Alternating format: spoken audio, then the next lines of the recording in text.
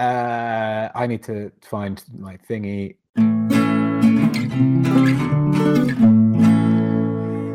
Hello and welcome. I'm Steve. Welcome to The Rock. And I'm Brett. And this is Fools with Tools, a podcast for the experienced Earth Stopper. Gentlemen, how are we? How has everyone been? Brett, you're like the Energizer Bunny today, so you can go.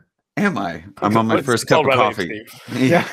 I'm on my first cup of coffee. I'm not quite as awake as I should be. Had a bit of a late night last night, and it's been a pretty busy week working on projects with Ben, like helping Ben. He's doing some really fun projects, actually using leftovers, and we'll call it just garbage from the poop house, because that's effectively what it is. But he's doing if anybody's seen the deck that they have outside of the rental property, there's the deck that's always got Gary's running around on it. And it's in everybody's stories. It's a pretty terribly made deck, but a few years ago, they put the Toja grid system on it. It's like the use of 4x4s in these pre-made brackets. And Ben is building it out and making it kind of a lounge space and using some old wheel rims and hubs to make planters. And he's got a satellite dish that was sitting on Jess's property, and he's converting it into like a hanging lounge chair. And I think he's got a couple more pieces of furniture that he's going to put together, and it's going to create this little lounge space. So everybody's been helping with that just because it's a relatively large project. Amidst that, I've been over at the cabin a few times, just putting together a little bit more organization, and then really diving down the rabbit hole of what I need in terms of materials to order or big box store purchases that I need to do. I've come to terms with the fact that as much as I would like to be able to really cruise through and do everything in a day or a weekend and really plan this project, of course, I'm spending a lot of time thinking, well, I want a really cool thing for the sink cabinet vanity thing. And I also want this very specific mirror shape. And I also want a toilet that's not white.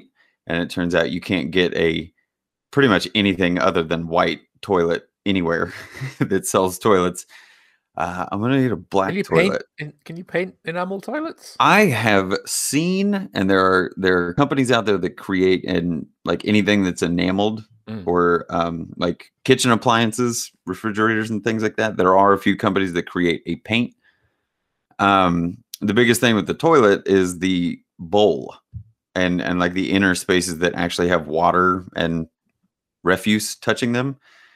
They'll just break down over time. So then you'll end up with kind of smudgy, weird marks that, I don't know, aren't going to look good. What did you just, Steve, was that you? Did you just send something? Yeah, just a black toilet from, I doubt bigbathroomstore.co.uk is going to post to California, but they won't. But luckily, there is a very similar one available through Home Depot. So I will be doing the same thing. Appreciate you finding that. Yeah, they'll send it to your store. It's like whatever in their main storage facility, and they will just ship it to your store, and you pay for it, and you go and pick it up.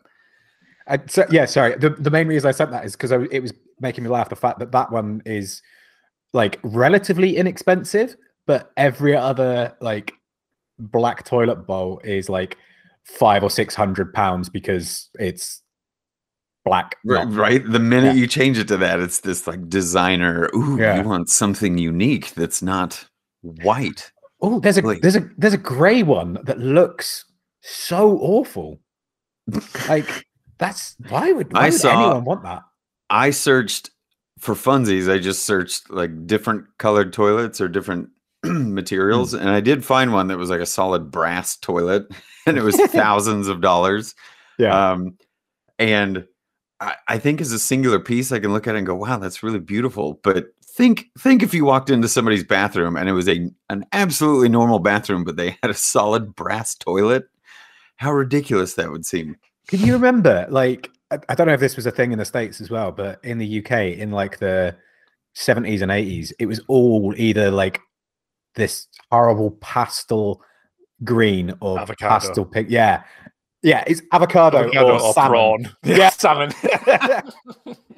Every like that's what the bathroom in this place was like when I first moved in. It was a salmon colored toilet seat, salmon colored sink, and a shower that was too small for me to fit in. It was fucking awful. Fantastic. Okay. So anyway, yeah, like going down the rabbit holes of that, like Steve instantly live, we've seen how the variables can go into one item for a bathroom. Trying to look for shower fixtures and what kind of faucet I want to use for the sink. Like all of that just becomes a rabbit hole in itself, right? So I just need to start pulling the trigger on, I don't know, making decisions, just get one thing for now and then base some design aspects around that. So I'll be making a trip to the big box store, hopefully later today after the podcast, and picking up at least the things that I'll need to do for initial demo and prepping. So just get the shower pan out, prep the walls, and have everything ready to do the actual processes that need to get done.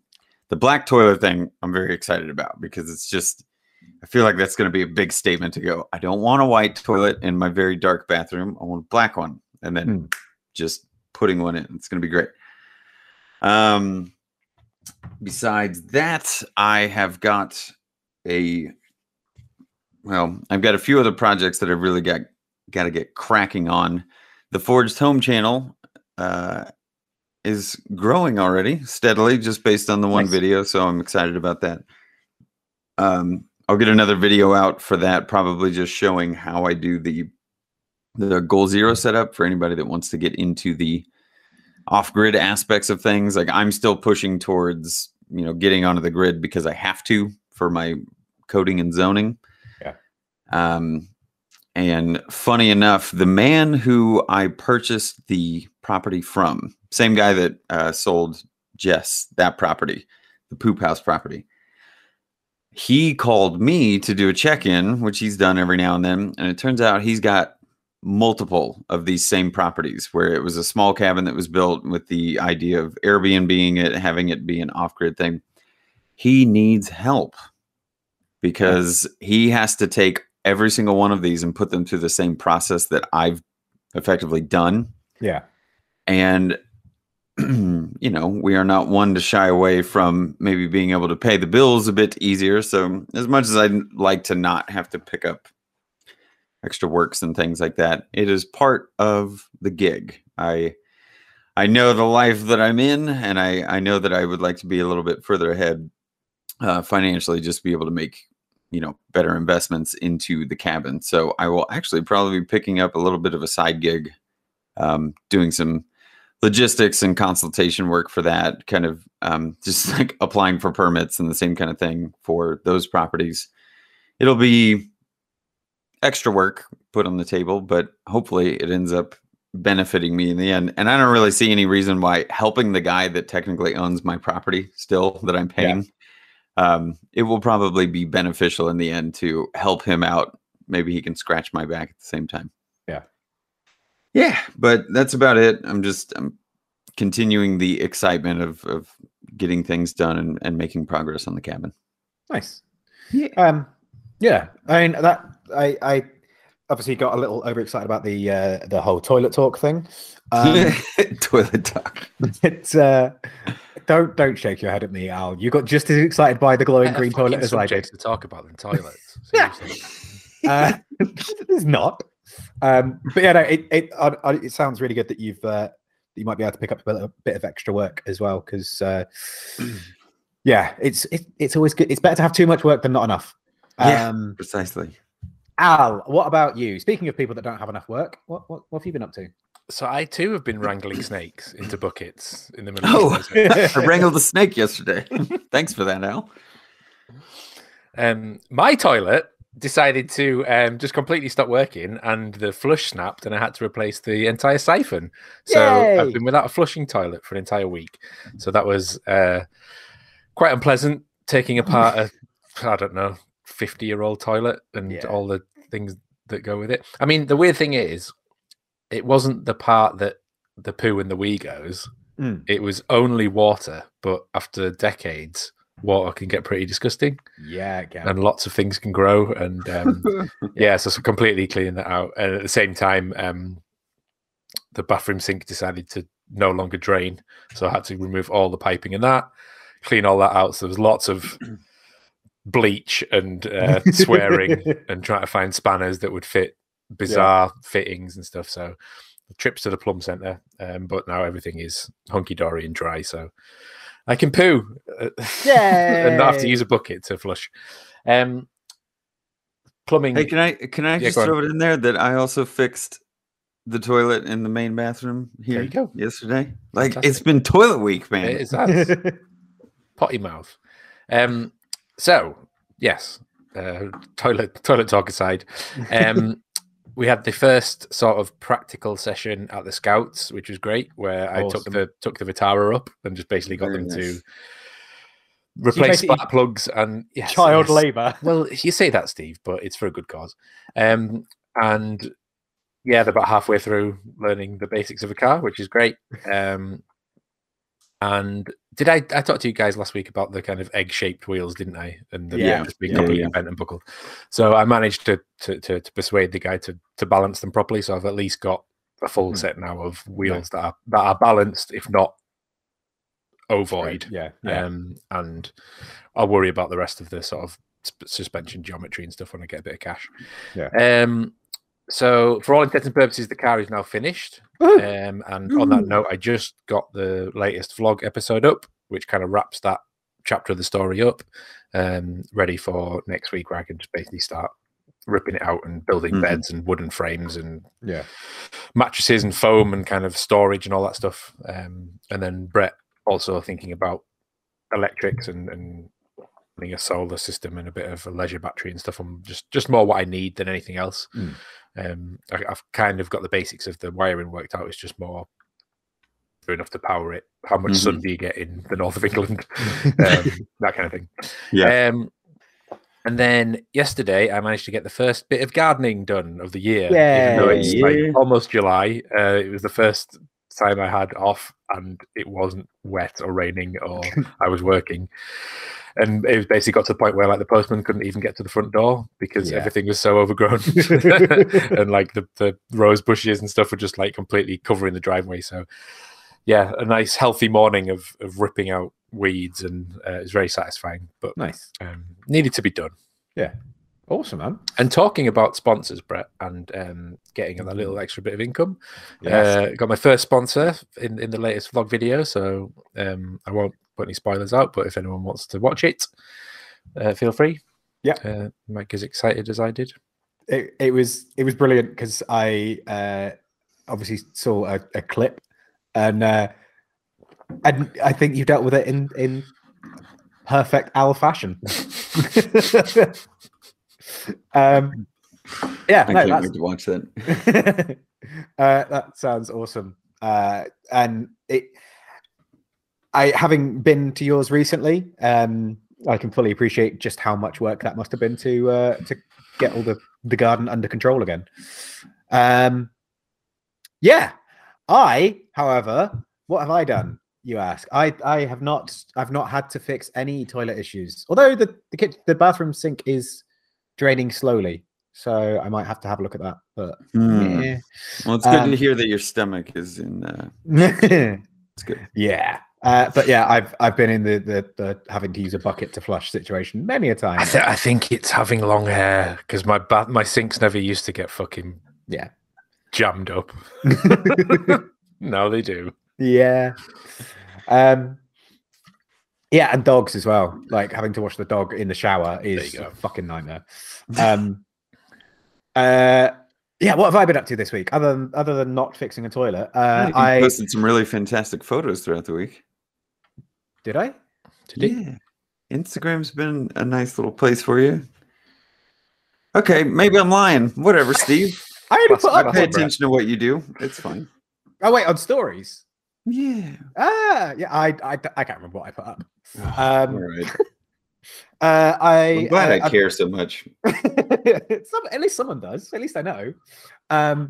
I finished building the IKEA thing that's going to go here behind me, but I haven't yet managed to move all the shit over, mostly because I haven't had time. But yeah, it's just been another like busy work week, and this weekend today in fact was over mum and dad's getting the garage prepped and sorted ready for next weekend, for working on the truck, which I'm super excited about.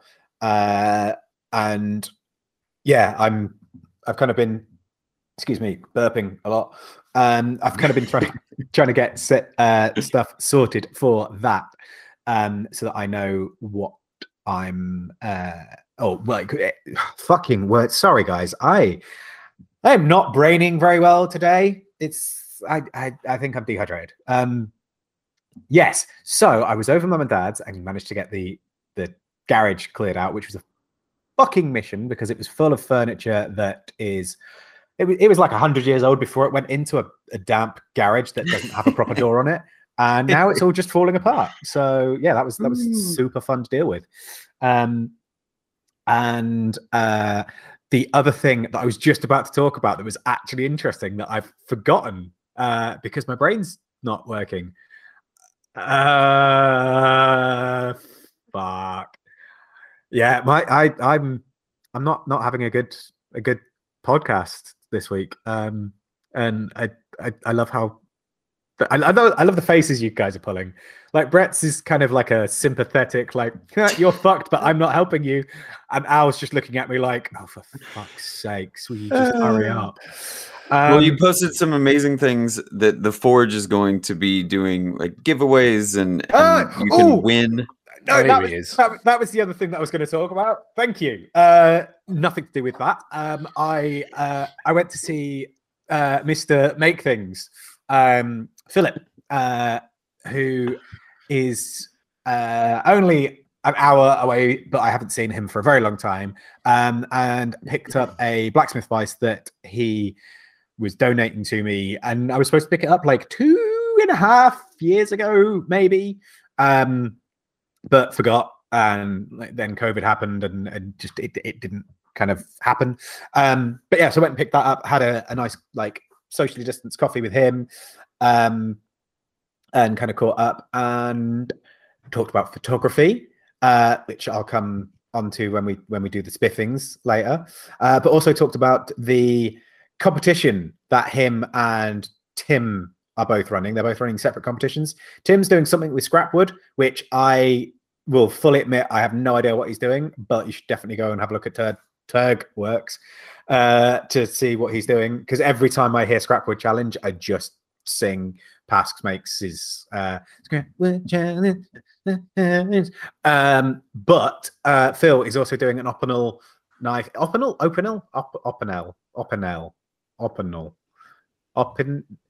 Don't just look at help. Help me, Al. Well, how do you say it? Don't just sit there. How do you say what? How do you say what, Steve? Opinel. The knife, the French knife company. Red's gonna kill me because I'm butchering his language. Anyway, the famous French knife company. He's doing a competition on modifying your Opinel. It gets better every time you say it. Yeah, he's done a competition where if you modify one of the knives, I don't even know if there is a prize, but yeah, it's just a fun, funky thing to do if you haven't got a lot of space and stuff like that, and you just want to have a small little project to get the creative juices flowing. So yeah, go check out Phil Makes Things on Instagram for details of the project, which he'll actually provide, unlike me, whereas I've just talked about it for 5 minutes because my brain doesn't work. But yeah, that was super lovely. It's been a really like weird work week. Like it's been really busy. We've talked about it before. We've got the two young guys that are working for us, Charlie and Richard, and we've had a bit of a not a bad week, but there's been a few things that have gone over to the office, and Al has kind of final quality control checked them, and they've had to come back over. For a number of reasons, and there's some stuff that never even made it over to the office because stuff wasn't quite right, and it's it's funny because the guys are working from the same cheat sheets that we're working from. So we have postcards with all the information on. So they're getting they've got the same information, but how they interpret that information and what they do with that information is slightly different, and doesn't always produce the same result. Whether that's due to lack of knowledge or lack of experience, I'm not quite sure. But I think with Richard in particular, he's got a lot of experience in this kind of field. He was working at an engineering firm beforehand, and the way that he takes on and processes that information, you can give it to him, and he'll come back and he might ask a few questions. He might double check stuff, but then he'll go ahead and he'll produce a thing, and he'll come back and he'll double check and say, right, is this right? Is this okay? And there might be a couple of tweaks that you need to do. And generally with Richard, he's very conscientious. He's very like, okay, what do I need to do? Is this right? And he'll ask a question. And if you say that mouse is really annoying, sorry, it was really distracting. I kept stopping halfway through a sentence because I was getting distracted by it. It's such a dick. Yeah, so like with Richard, he can take the information, he'll go away, he'll ask questions. If you say, actually, this is like, I'm being really pedantic here, but if you can just get this little bit a bit better, then that's absolutely perfect. Like, this is a passable product, but you could improve it by doing this.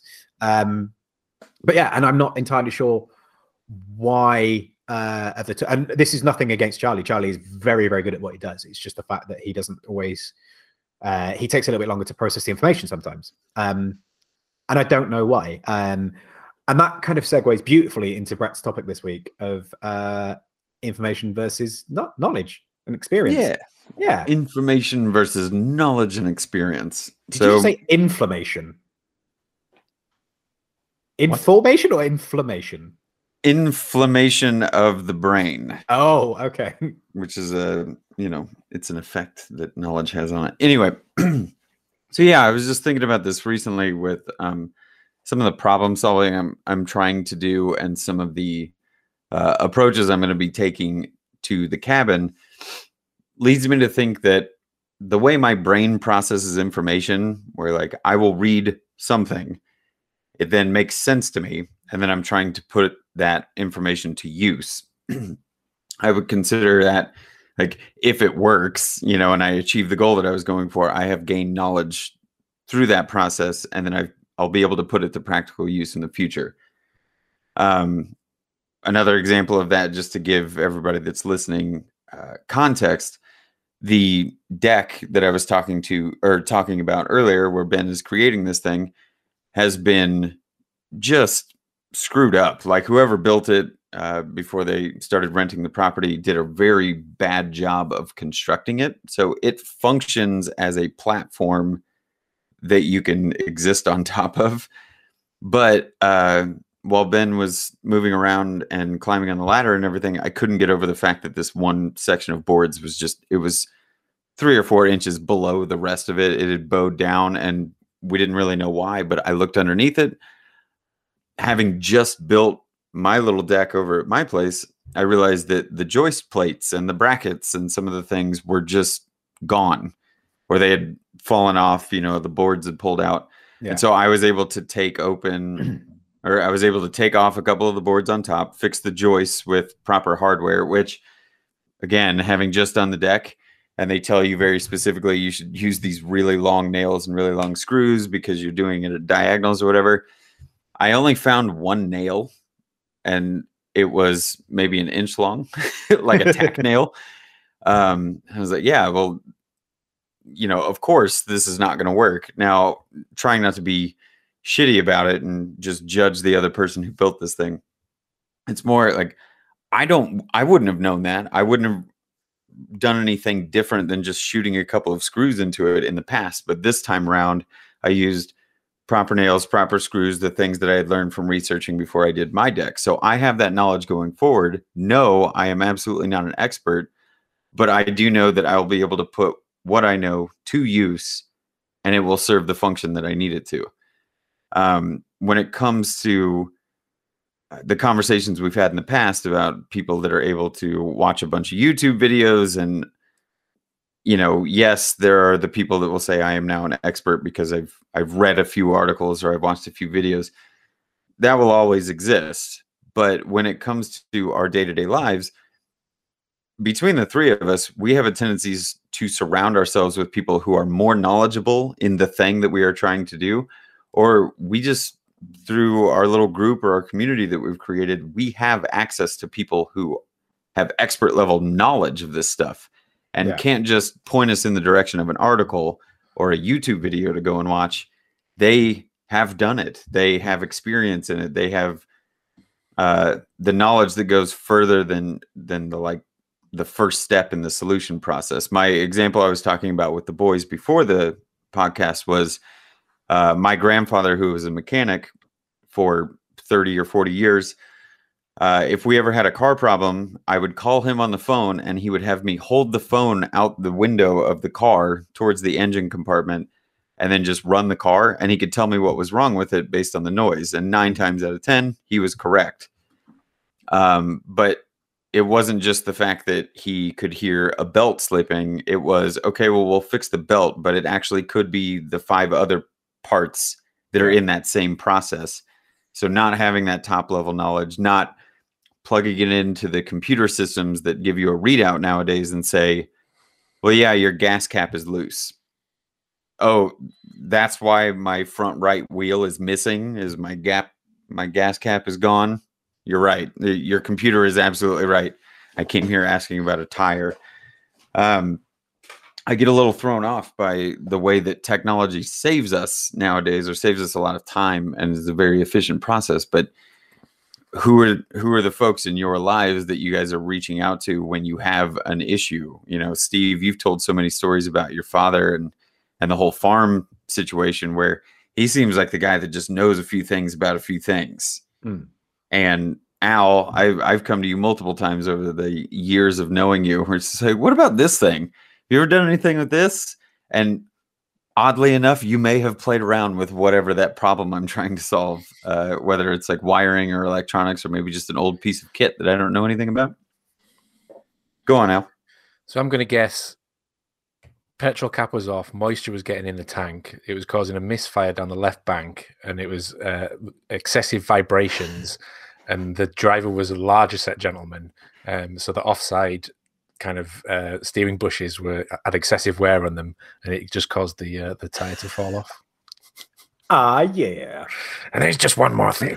I think hearing you talk about it, Brett, obviously it's stuff we've kind of touched on before, about this idea of what is knowledge versus kind of information. And I think one thing we've never really touched on is an idea of like instinct or confidence, because I think the example with your granddad's great, and it's like you could hold up a some sort of technical sensor that could maybe hear the sound of the fan belt or something. You could get the computer to do it, maybe, I don't know, but it would be his confidence in his experience, I think, which would lead to a positive diagnosis.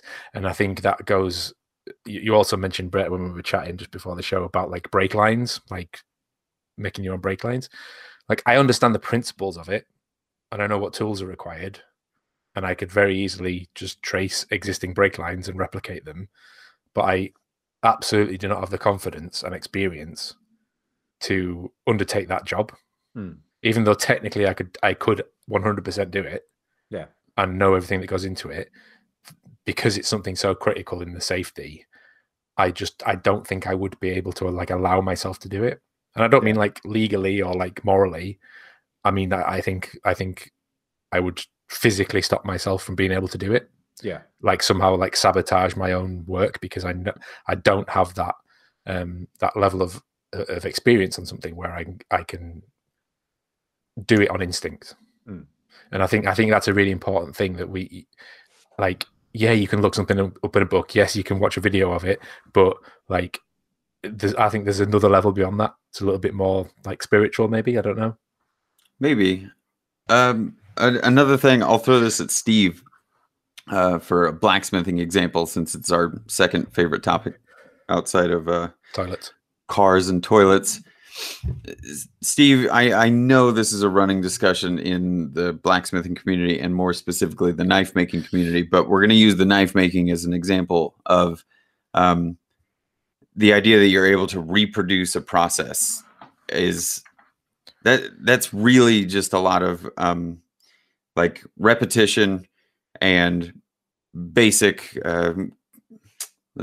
basic science of like heat it to this level, put it in a liquid to make it hard, and then temper it or whatever.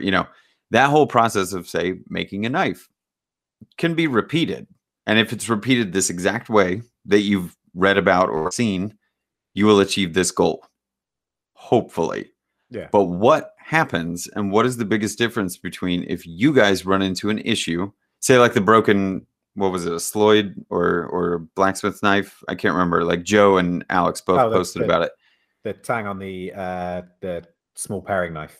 Yeah. If that happens to the person that doesn't really have this like experience or knowledge or really like let's say problem solving or or real understanding in the metallurgy and the processes, how do you go about solving something like that? Or is there a talent in being able to look at it and know what needs to be changed? I feel like knowing how to solve the problem, or knowing,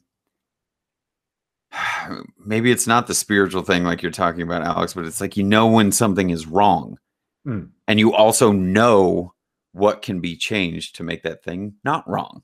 Yeah. I mean, I think like, I kind of get what you mean. I think that particular example of the knife is possibly a bad example of what you mean, because that was a case where Joe literally was on the very last tap of fitting the bolster and it snapped, and he went, "Oh fuck!"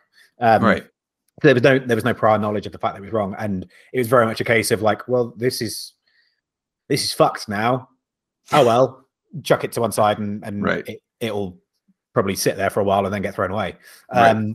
But I think it's that repetition and that building that muscle memory is an important thing, because although you're repeating the same process over and over and over again, it then informs other things because you have knowledge, and you have knowledge of that experience. And every time you fuck up on that one thing that you're repeating, it gives you more experience, it gives you more knowledge.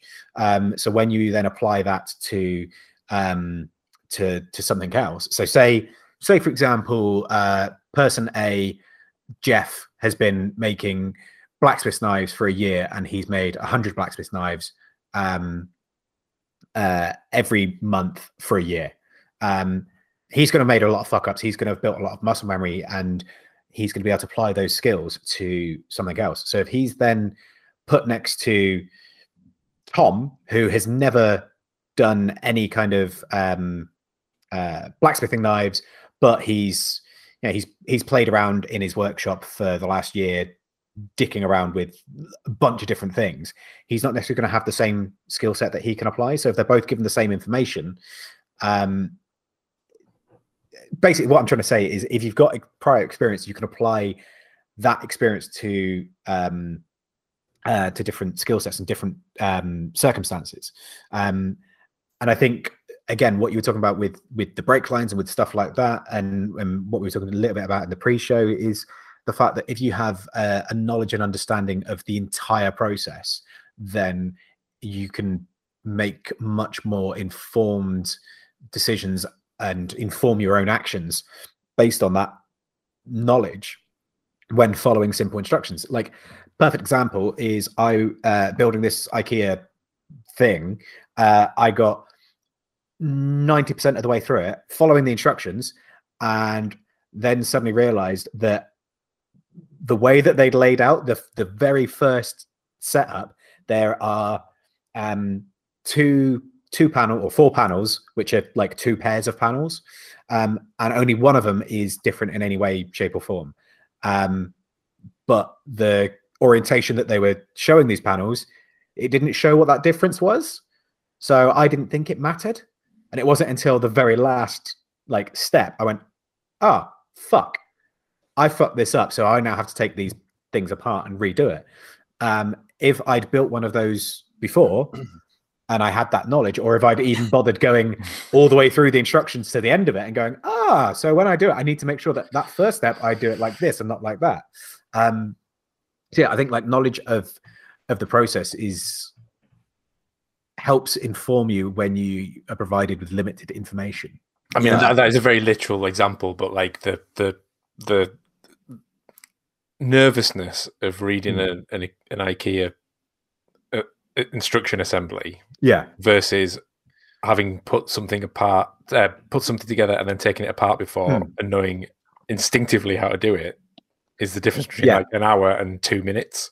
Yeah, almost literally, and like to the point where I was like, could I just become a professional Hemnes assembler and just go around people's houses and just knock out like furniture from IKEA in like 5 minutes? Because like I can do that with almost literally with my eyes closed now, because I've moved house so many times and had to take this furniture down and put it back together so many times that like it transcends like the ability to absorb information into just I've done it so many times. It's like muscle memory, like you say. Yeah. Well, with Steve's example, I really like that you bring up the process idea, the knowledge of the process idea. In my mind, it's about this, like if you were able to translate to somebody else the process of doing anything, putting together the IKEA shelf or making a knife. What always gets to me is, it's a lot based on how you're able to communicate these things with people, or how good you are at communicating these things to people. But when I talk about referencing the article that you read online or whatever, we know that it's a garbled mess. Anytime you ever look at like a Reddit forum or anything of how to put IKEA furniture together, you'll get 700 different people telling you different things that you need to do. If I were to say, Steve, tell me in 6 steps how to make a knife. And you could say, okay, you want 6 steps. That's a very short list, so we're probably not forging that. I'm probably not telling you the process of forging out the shape. So we're going to cut it out. First step, cut the knife out. Second step, maybe grind it a little bit or clean up your edges. Third step, heat, treat, quench, all that kind of stuff. And then you're talking about the finishing. If at any point in that process, because I don't have any prior knowledge, or I'm somebody who's never done this before, if anything goes wrong, and I'm not aware of the full process and how it all works together, I don't know where things went wrong. I wouldn't know what to change. Hey, Steve, I followed your instructions to the letter and it didn't work. Yeah. Knife broke, knife cracked, chipped, whatever. So in this world that we live in, where we could get a parsed down Cliff's Notes version of how to build and make almost everything, how to fix a car. I can look up a 6-minute YouTube video of how to fix my car inside and out. I feel like that might need more than 6 minutes to explain how to take my engine completely apart. But the person that I'm keeping in my mind, like who would I call about this thing, or who do I want to gain the knowledge of? They know how to do it in 6 minutes. It took them 30 years or 40 years or however many hours, let's maybe not even say years, but however many hours to figure out exactly how to do that in 6 minutes. It's also why they're worth their time when you pay them. But they know where all the problem parts or problem spots are. They know how the IKEA panels are supposed to be oriented, or they know that the brake lines on my Chevy truck are just slightly different than the ones on the GMC truck, even though they're kind of made in the same plant. And if you didn't have full process knowledge, you wouldn't know that you had to make just a 42-degree bend here rather than a 45-degree bend here. And like in my mind, being able to not only like source that information, yeah, that's a talent. But it's even more important if you can collect people around you that have that knowledge. And we're very lucky to have the little community that we've created. But Steve, you've got a gentleman coming down that knows a thing or two about a thing or two when it comes to fabricating and welding. And like, why do you see it so important to reach out to somebody who has the knowledge that you have experience doing some of these things, but like, why do you think it's important to reach out? Do you think it's because you're going to learn a ton, or you just want it to be done right? Yeah, Steve, why don't you talk? Yeah. I'll answer very quickly and then hand it back over to Al. Basically, because I mean, it's like we said on the episode a couple of weeks ago. Like, yeah, I can do it, but it's going to take someone else like a quarter of the time to do a better job. Like, I know what my limitations are. I'm not like generally, if I'm getting someone else in to do something, it's because the process is not my the process is not what I'm enjoying. It's the end goal that I'm going for. So I'm not overly concerned if I have hands on every step of the way. My desire is for the end goal to be completed in the best possible way it can be.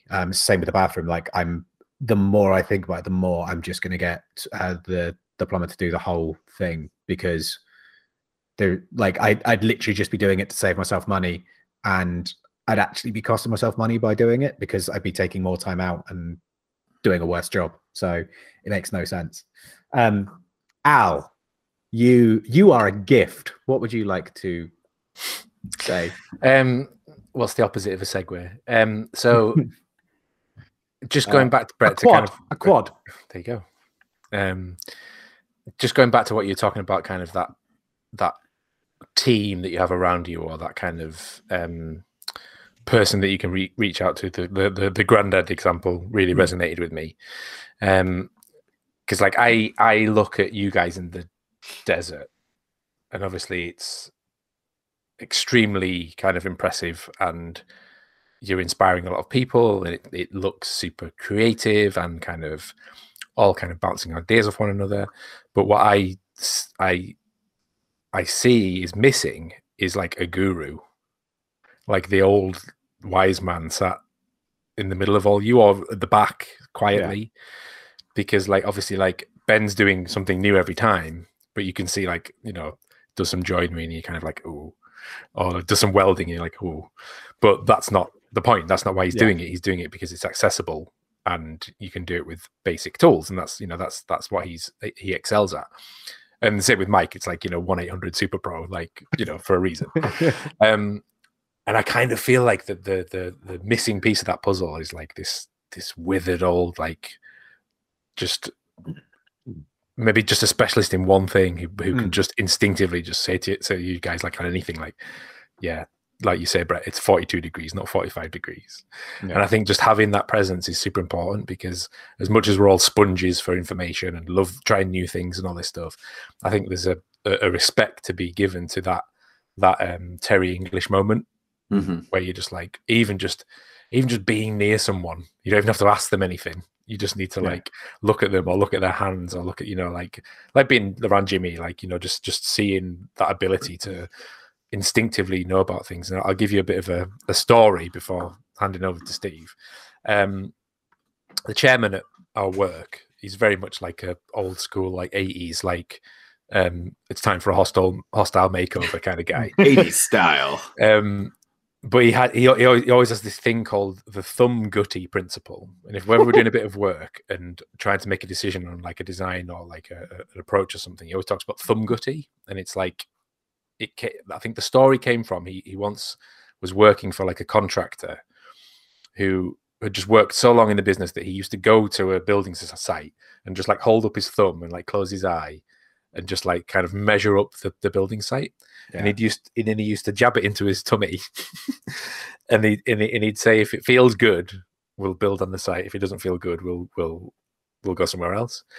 And it wasn't like extraterrestrial or anything. Like he wasn't some sort of psychic. It's like a divining rod. Yeah, but people who divine water just know where the water is. It's got nothing to do with the fucking sticks in their hand. He'd been doing it so long that he could instinctively know whether a site was right or not. Whether it was the lay of the land, or, you know, where the sun came up and came down and how that would affect people, and, you know, where the roads were and things like that. So he knew that, but then he just had a bit of fun with it and made it about this like almost this like trademarked principle of his, like, oh, it doesn't. and our chairman's like translated that into design now. So he'll sit in a room quite quietly at the back, watching, observing, and just know whether something's right or not. Yeah, you know, and there might be the best whiz kid designer in the room who like knows all the new techniques and does all these funky cutting edge stuff, but it's no match for years of experience and instinct and that just that feeling that, you know, is it right in my gut? Yeah, I think like it's weird because I think a lot of that comes from, like, say, from experience, but also it's having the confidence to be able to say, actually, no, this isn't gelling, sort of thing. Like, I think I've said a few times before, like the biggest reason that I maintained the job that I had in IT was because I was the guy that was willing to ask dumb questions, because I had the confidence that actually it's okay to not understand what was going on. Like, the amount of times I've been sat in a room where people have been like, someone's come up with an idea and everyone's gone, yeah, that sounds really good. That sounds great. Okay, let's do that. And I've just stuck my hand up and gone, I don't get it. Why would you do that? That sounds dumb. And it doesn't make any sense. Like, can you explain it so that it makes sense?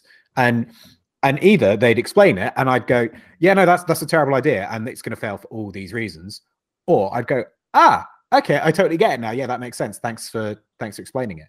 Like, there was no downside to asking that question, but a lot of people lack the confidence to do it. And I think with regards to what you were saying about having the guru on the Maker Ranch or something like that, and with Jimmy and things like that, like, I think being surrounded by people like that is a really, really good thing. And that's part of the reason why I'm looking forward to having Jim down, is just because it's this weird phenomenon of confidence via proxy, like having someone else there that just when you go, right, okay, I'm going to do it, I'm going to do this, I'm going to do it like that, and I'm going to use this thing to do it with.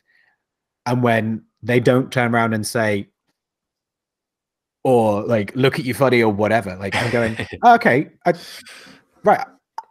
I know that that's not a terrible idea, sort of thing. And you just go ahead and you start doing it. And when you have that other person around, when you see them do things in a confident way, all of a sudden you start going, oh, well, surely that's not that difficult. Like, yeah, I mean, for fuck's sakes, like, looking at Al, like the stuff that he forges, sorry, this is Al Poll, like, looking at him when he's forging something and going, fuck yeah, that takes a lot of work. You know, he must be really like, you know, another level, sort of thing. And then realizing that he can't make a cup of tea properly. And also we haven't spoken about Joe and his horrible tea making. We'll wait until we get him on. I think he deserves a public shaming for that. We'll not talk about it behind his back.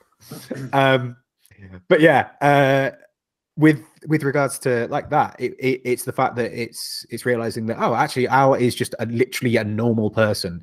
It's just the fact that he's got the confidence with the hammer to do these things. And yes, obviously there's experience and there's muscle memory and all of that built up. But I think a huge part of I don't want to say being good or being successful, because they sound like such wanky terms, but a huge part of being successful in whatever way that is confidence.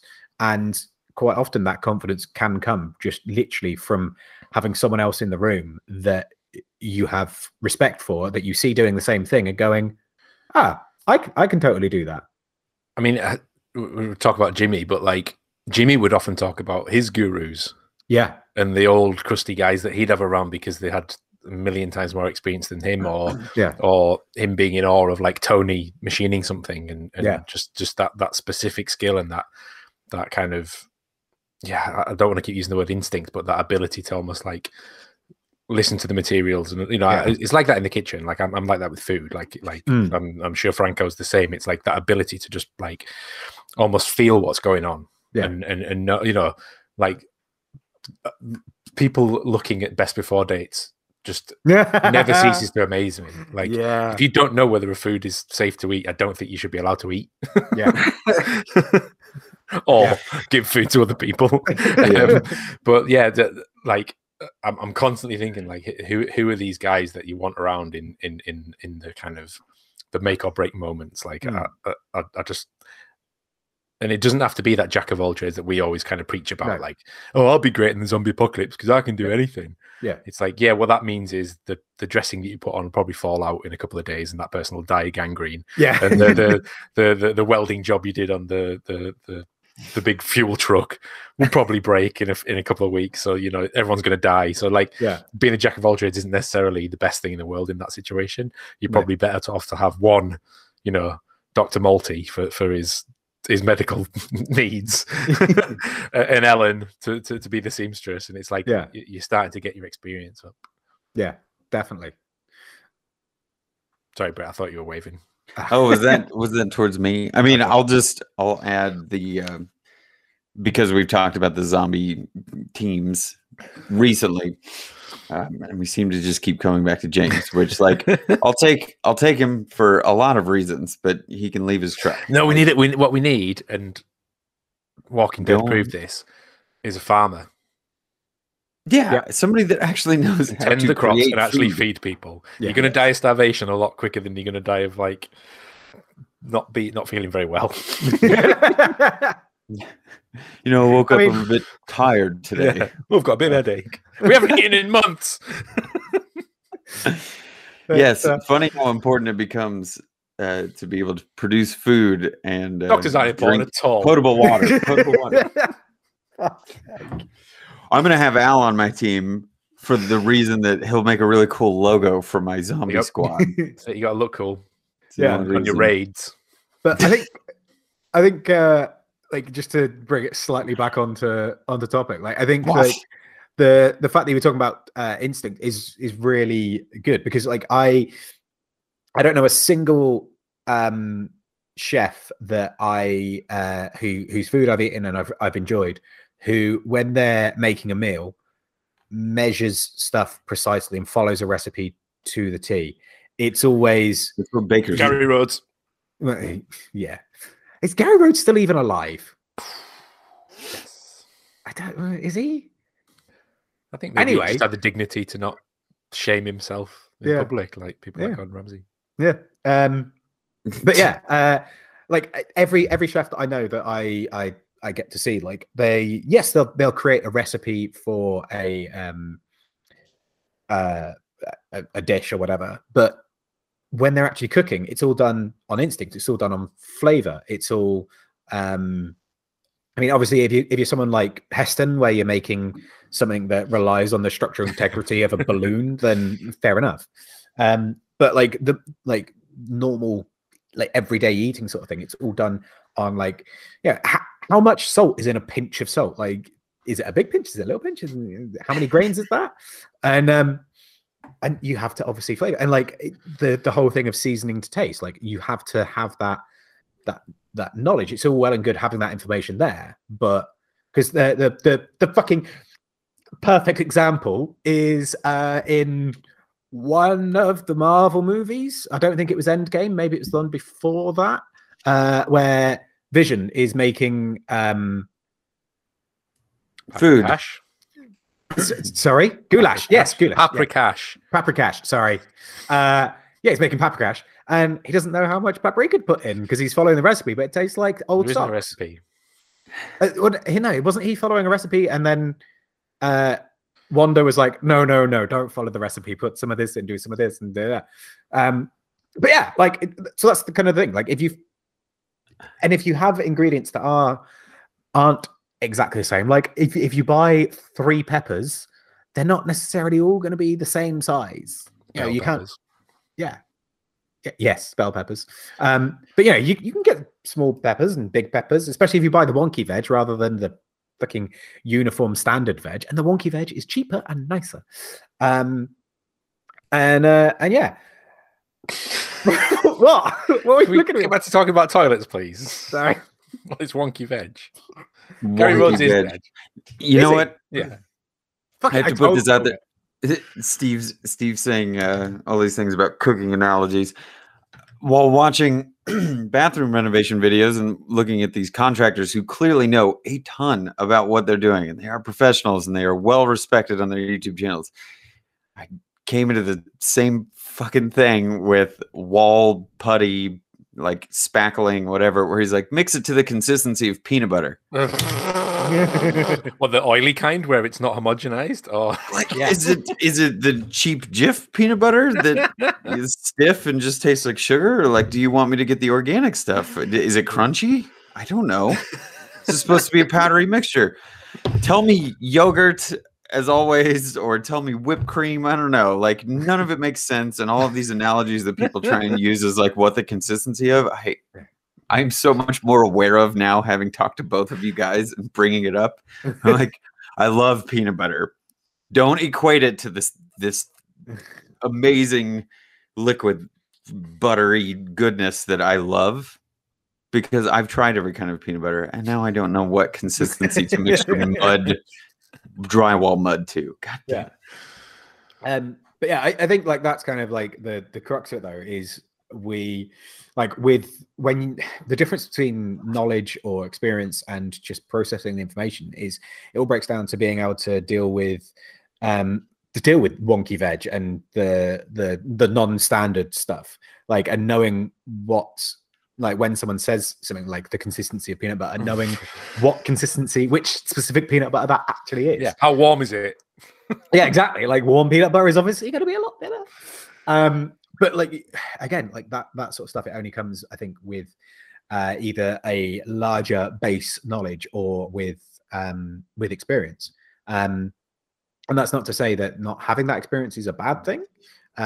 It's just like having people around that have that experience that you can ask those questions to is hugely important. It's wonderful. It's great. It's fucking spiffing.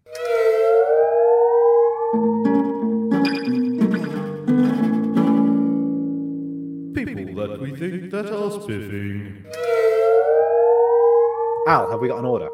Azib, which means you're first. Oh, fuck it. Every time. Yes. So off the back of a couple of weeks price spiff, where I talked about Loki, the show on Disney Plus, which is very enjoyable. I would like to raise that one more. On the Disney platform, there is a channel that you have to kind of do a weird thing to unlock it. So if you haven't done this, do it, because you may find out you've got a lot more content than you thought you had. There's like a channel called Stars, and you have to. I didn't have to do anything. It just I think it depends. It depends. I think if you had like a parental thing turned on, because it's all content for like 18-year-olds. Yeah. Just 18-year-olds, not just 18-year-olds. You can't be older or younger. So if that isn't turned on and you haven't got Stars, it's a quick fix, and you'll find all wonderful like 20th Century Fox back catalogue of like action films and Prison Break and all that shit. And one show that's on there is MODOK, which is a Marvel animation, but it's like stop motion animation. It's basically Robot Chicken. So it's Seth Green and Patton Oswalt plays MODOK, who's just I can't think of a better casting it's so choice fucking ever good in the history of cinema. But it's just really funny. It's really irreverent. There's no sort of gravitas. There's no big plots or schemes or like you don't have to know anything. It's just complete immersion and like escapism. And I thoroughly suggest watching it just for a bit of madness. And apparently, I can't remember where I read this, but apparently it is all canon as well. Oh yeah, you can tell there's bits in it where it's like, I reckon they put this in for a reason, but just completely switch off. And this week's episode was just fucking great. There was a fight scene in it where I've never been as entertained since Old Boy. I don't think in a fight scene. Oh, amazing! I've not seen this week's episode, so I'm gonna have to have a look. MODOK, MODOK. Did we talk about Invincible when that came on as well? Yes. That was very good. Yeah. Completely different thing, but suddenly I was just getting excited about animated superhero stuff for 18-year-olds. That is a really good shout. I have very much enjoyed MODOK.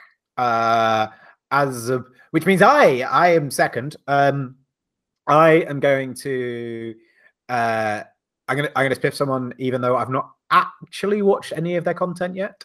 When I was talking to the wonderful Mr. Things yesterday, we were talking about film photography, and I was getting excited and nerding out and all of that, and talking about the fact that you know, like obviously people listening, unless you've been to my house, you're probably not going to understand what I'm talking about. But you know, I've got like the cupboards under the sitting room. Potentially like clearing one of them out and turning it into a dark room, but like a dark room that you have to either kneel or sit on the floor in. Just that I've got somewhere I can actually do some dark room stuff. So we were talking about this, and then we were talking about film photography, and he asked if I had ever watched Grainy Days, which is a YouTuber with 120 subscribers. Does a lot of film stuff, and when Phil was talking about it, he said like he's got a really dry sense of humor. He's a bit of a hipster, but like funny and all of this. And I was like, okay, yeah, if Phil's recommending it, it's probably going to be pretty good. So I kind of thought I'll give it a go, but I haven't given it a go yet until just now when we stopped for the spiffing break. I watched 12 seconds of the video that appears on his channel homepage thing, and it basically said that he was going to be doing a thing today, and you know, if that sounds interesting, then you know, please stick around. If it doesn't, then please still stick around because I need the validation. And it just made me giggle. I was like, okay, I approve. Just based on that 12 seconds, I like this guy. So yeah, go and check out Grainy Days on YouTube. I will be doing the same this week, maybe next week after the truck stuff's done. But yeah, Grainy Days. It's a great pun because film grain and rain. You got there. It's super good. Yeah, I'm with you. Brett, what about you? Who would you like to spiff? Yeah, well, this was a random YouTube suggestion, and even though we've been talking about useful information and knowledge, I would say this is more silly and kind of unnecessary knowledge. But there's a gentleman whose channel goes by Sam O. Nella. There's another pun for you, Steve. So Sam O'Nella Academy is very juvenilely illustrated and animated videos that are just giving you information on a very specific topic, like the worst animal skeletons. So it's clearly an opinion, but you know, some of these animals I agree with. They have very bad skeletons, and we need to be aware of that. He will also go on to topics that are a little bit more useful, or like historical misconceptions. He has a couple videos for historical misconceptions, stuff that I feel like I've heard of, and I'm either wrong or he just dives into the information a little bit more. So clearly he's just sharing random facts and information, but it's presented in such a silly way with this terribly drawn stick figure and like all the animals. If he shows animals, they always just look upset or uncomfortable. I don't know how he's doing his channel, or if he's moved on to something else, because he's produced a handful of videos and he has 3 million subscribers, but like hasn't done anything in a year and doesn't seem to be caring about producing any more. No, I've definitely watched some of these videos before, and they're just brilliant. They're so silly and dumb, and I don't know, something was a bit mindless, but also I learned maybe a new random little fact, you know. Yeah, it's just silly.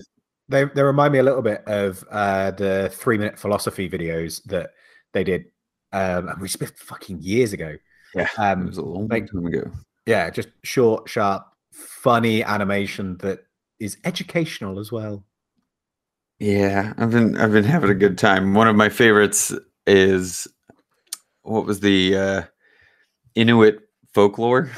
Yeah, so he just dives into some like really strange and obscure folklore that I've never known about, and then he has his own little digs that he takes at almost everything that he's covering topic wise. So it's worth just checking out for the silliness of it. The videos are very short and just kind of bite sized. So have at it. Nice. Yeah. Cool. Is there any other business? Not from me. Is that 2 or is that 4? double? It's a double helping. Okay. Ooh, he's got it. One's just a slight amendment to my spiff. I think if you're in the States, it's on Hulu, not Disney Plus. Oh. Easy fix. The second one is a rewind to last week when we were talking about a certain German discount store. Yeah. And contrary to popular belief and the pronunciation of the supermarket by themselves in their own communications, it's not actually pronounced Lidl at all. It's Lidl, so it would actually be the middle Lidl, which doesn't make any sense. It's definitely Lidl. Is that it? Those 2? That's it. Cool. I do have one bit of AOB, which is something that I think we talked about in a relatively recent episode, but also kind of applies to this one, which is that Theodore Kaluza is the physicist and mathematician who, in his 30s, taught himself to swim from a book and was successful in his first attempt in water. So that just goes to prove that with the right amount of knowledge and no prior experience or knowledge, you can learn something new. So there you go. The more you know. Sorry. It's just because we talked about it a little while ago and it came up whilst it came into my head whilst we were doing the thing. And I was like, I'm going to double check on that. Salt content, muscle density, what we take, tidal flow, what we take into account here, Steve? Everything. How waterproof was this book? That's why he did. Do you remember when you used to do it as a kid? You had the little flotation things. Just to hold it up. Yeah, he was just doing that. Just holding that in front of him and kicking his legs. That is it for AOB, I think. Is it? If this comes out on Wednesday, which it hopefully will, then you still have time to get in on the Alex Pole Ironwork cookbook competition thing, where you get to win a chef's knife, a set of pans, or a day for. I really want to say bandana. Then you can't win a bandana. We don't have bandanas, but polo shirts either. Apparently, yeah, I fucking know. I can't believe I brought up a fucking t-shirt instead. Or a day at the forge. All you need to do is go buy a book. Go buy a book. The books are good, and you get to learn how to cook stuff. But you don't have to follow the rest. Stop. But you don't have to follow the recipe. I get that this week. I didn't get it last week. Yes, if you want to find us, you can find us in all of the usual social media places. You can find me at Moonshine Metalworks. You can find Brett at Skull and Spade 13. And you can find Al at Al's Hack Shack. I'll be back.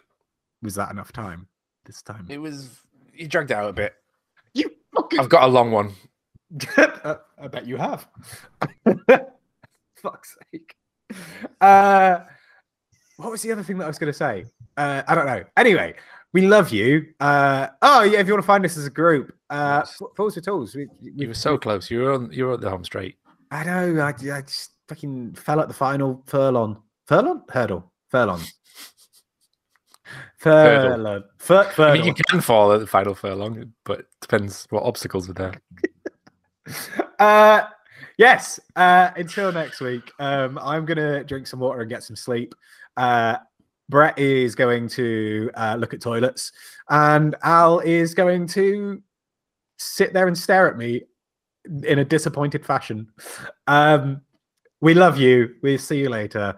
We'll see you next week. Goodbye. Bye. Goodbye.